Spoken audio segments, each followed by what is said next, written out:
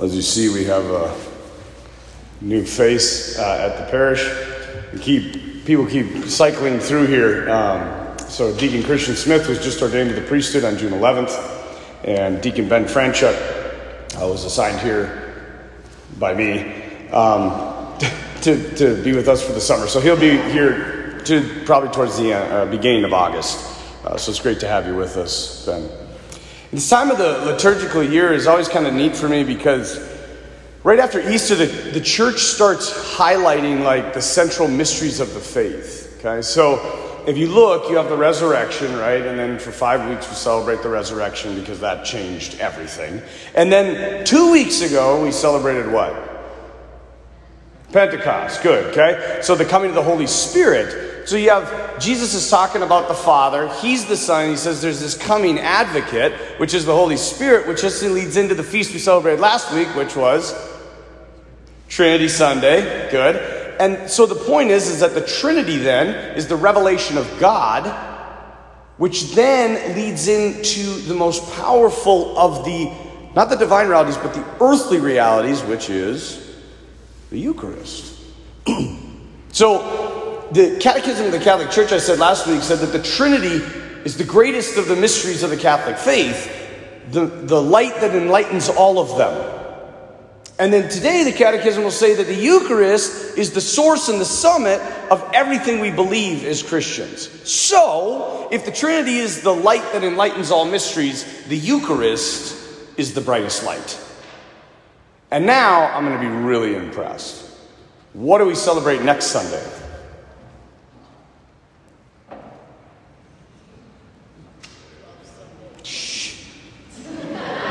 She was here last night. The 12th Sunday in Ordinary Time. There is no real big feast, right? But as we focus on these three feasts that they're intertwined, the Eucharist becomes kind of the thing that is held up to us as the last great thing. It is the abiding presence of God on this earth. And yet recent polls have showed that 25% maybe of Catholics sitting in the pews of all of our churches across the world actually believe in the real presence. That when they're receiving this, what looks like bread and wine, they're receiving God. Body, blood, soul, and divinity. 25% of our faith actually believe that. And why? Why is it so low? I have this, it's not really my theory, but thinking about it, we all have a problem. Some of us have a lot of problems, but one major problem that we all have together is we have this infinite desire in us for perfection, for goodness, for truth, for beauty. You can see it. Like one of the ways I always show people like that we have this desire, if you ever have a really tragic death, people will say this never should have happened. What do they mean by that? We're all going to die. It's just a matter of when. Death is a reality. But in our heart of hearts, when we go to a funeral or when something terrible happens to us, we know it shouldn't be like that. Why? Have you ever thought about that? Because there's something in us that is hearkening to something more. And we know it. We know, if we're really honest, we are not made for this world. We're made for something far greater. But the problem is we have these infinite desires within us, and we take finite things and try to satisfy ourselves with them. We are far too easily pleased, as C.S. Lewis said.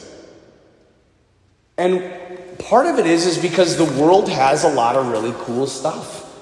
I'm not going to lie. I was looking, somebody sent me this link. There is this new surfboard that it has a motor a propeller underneath it. So you can essentially surf anywhere there's water. You can surf on lakes, in pools. You don't even need waves anymore. I was like, that is really cool. Or the flyboard. I don't know if you've heard of this. You hook it up. There's a big, long 50-foot tube. You hook it up to a jet ski motor. And then you have remote controls on your hands.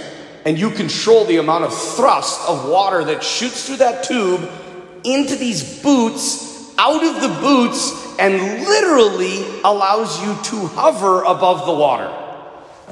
I mean, that's cool. Who doesn't want to do that?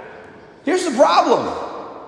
You and I, we're not made for cool stuff. We're made for something far greater. We're made for eternal life. God put these infinite desires into us so that we would know we're not meant to stay here. That we are meant for something far greater. And that's why we have the coolest stuff in the world right now. And nobody's happy. We've got the greatest things ever. And we're still not satisfied. Because we're looking at the wrong stuff. And so the question I have for you this morning is this. I want you to honestly think about this in your heart. The rest of this Mass. What do I really want? In life. This life. What do you want? Because I'm the bearer of bad news this Sunday morning, but you only have one life. What are you going to do with it? What do you want out of this life? Stuff? Things? Fun? Or what our hearts really yearn for? Love, peace, joy. It's a fundamental question that we never, ever ask. And there's nothing wrong with stuff. I like stuff. But it's not what we were made for.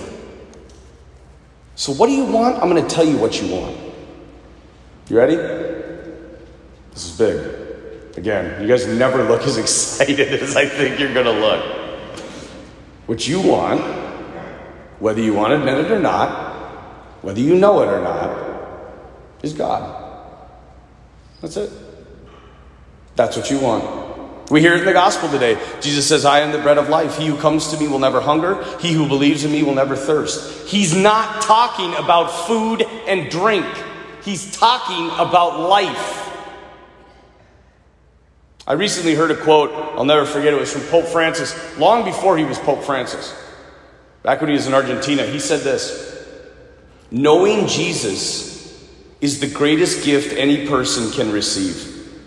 That we have encountered him is the best thing that has ever happened in our lives. And in making him known by our deeds and by our words is our greatest joy. 2 more questions. Do you know him? Have you encountered him? The church in these past decades has done a rather pathetic job of helping people encounter Jesus. And I want you to know, I don't know if you know this yet, but the bishop made me pastor here, so you're stuck with me for a while. I am going to do everything in my power in these upcoming years to facilitate encounters for you.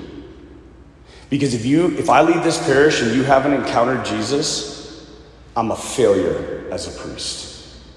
He's the only thing that matters.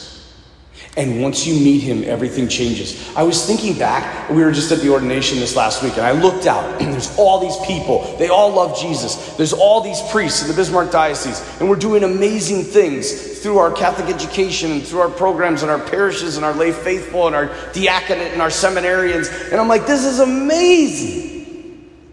And the only reason it's happening is because people they're starting to know Jesus. There's this great homily that Pope John Paul II gave. And he literally, I got to take the right sheets here because I'm not quite done with my homily. But he does this. It's so awesome. He's sitting and he's like, Jesus, he's my hope. He's your hope. And he's like, he's the hope of the world. And he's right. He's the only new thing that has graced the Catholic Church since its foundation. The world since its foundation. He's the new thing. And so, for all this to happen, for all this goodness, for you to encounter him, it all starts here. Have you ever wondered why the Eucharist doesn't have more power in your life? I mean, if that's God, if that's body, blood, soul, and divinity of Jesus, why isn't it exploding inside of you? Why aren't we changing more? I think it's for 3 reasons. Why the Eucharist doesn't have the power it should in our lives. Number 1, we don't know him. And when we come here, how many of you, when you walk up to receive communion, you're just like, oh man, this is it. I'm going to experience Jesus. I'm going to encounter him. It's going to be amazing. How many of you does that go on in your heart? Or is it more like, well, it's time to go to communion? That's the first reason. We don't have great expectations. Second, we don't know his word, the scripture. How many of you in this church could explain to me the scriptural significance, Old Testament, gospel, Paul's letters, of how we defend the Eucharist? The typology from the book of Exodus leading into John chapter 6, fulfilled in 1 Corinthians. How many of you could do that? We don't know. Because we don't know his word. I challenge you every week when you come here, bring your Bible. Read your Bible before Mass. We took away the missalettes. Bring your Bible. Start to encounter him in his word. And finally, I think because of the first 2, we never experience the desire to serve that is meant to flow out of the Eucharistic sacrifice. Great expectations. When we had a brother priest got up and spoke at the after party of the ordination. He got up and he said, brothers, if I don't in my lifetime raise a man from the dead, then I'm doing something wrong as a Catholic. And you want to know what's funny? None of us laughed. Because he was dead serious. That's the kind of expectation we need. That God can and indeed wants to break into your life. We need to encounter him in the scriptures. And last and most importantly, we need to learn how to come out of ourselves in service that flows from the Eucharistic sacrifice. Total outpouring. Total self-gift. I want to end with a quote from J.R.R. Tolkien he spoke about the Blessed Sacrament. Because in the end, the Eucharist is all about authentic freedom. Freedom to encounter our greatest love. His quote is this: out of the darkness of life, I put before you the one great thing to love on this earth, the Blessed Sacrament. There you will find romance, glory, honor, fidelity, and the one true way of all your loves on this earth. Make the Eucharist the most important thing. Keep it as the most important thing. And then you will experience its power.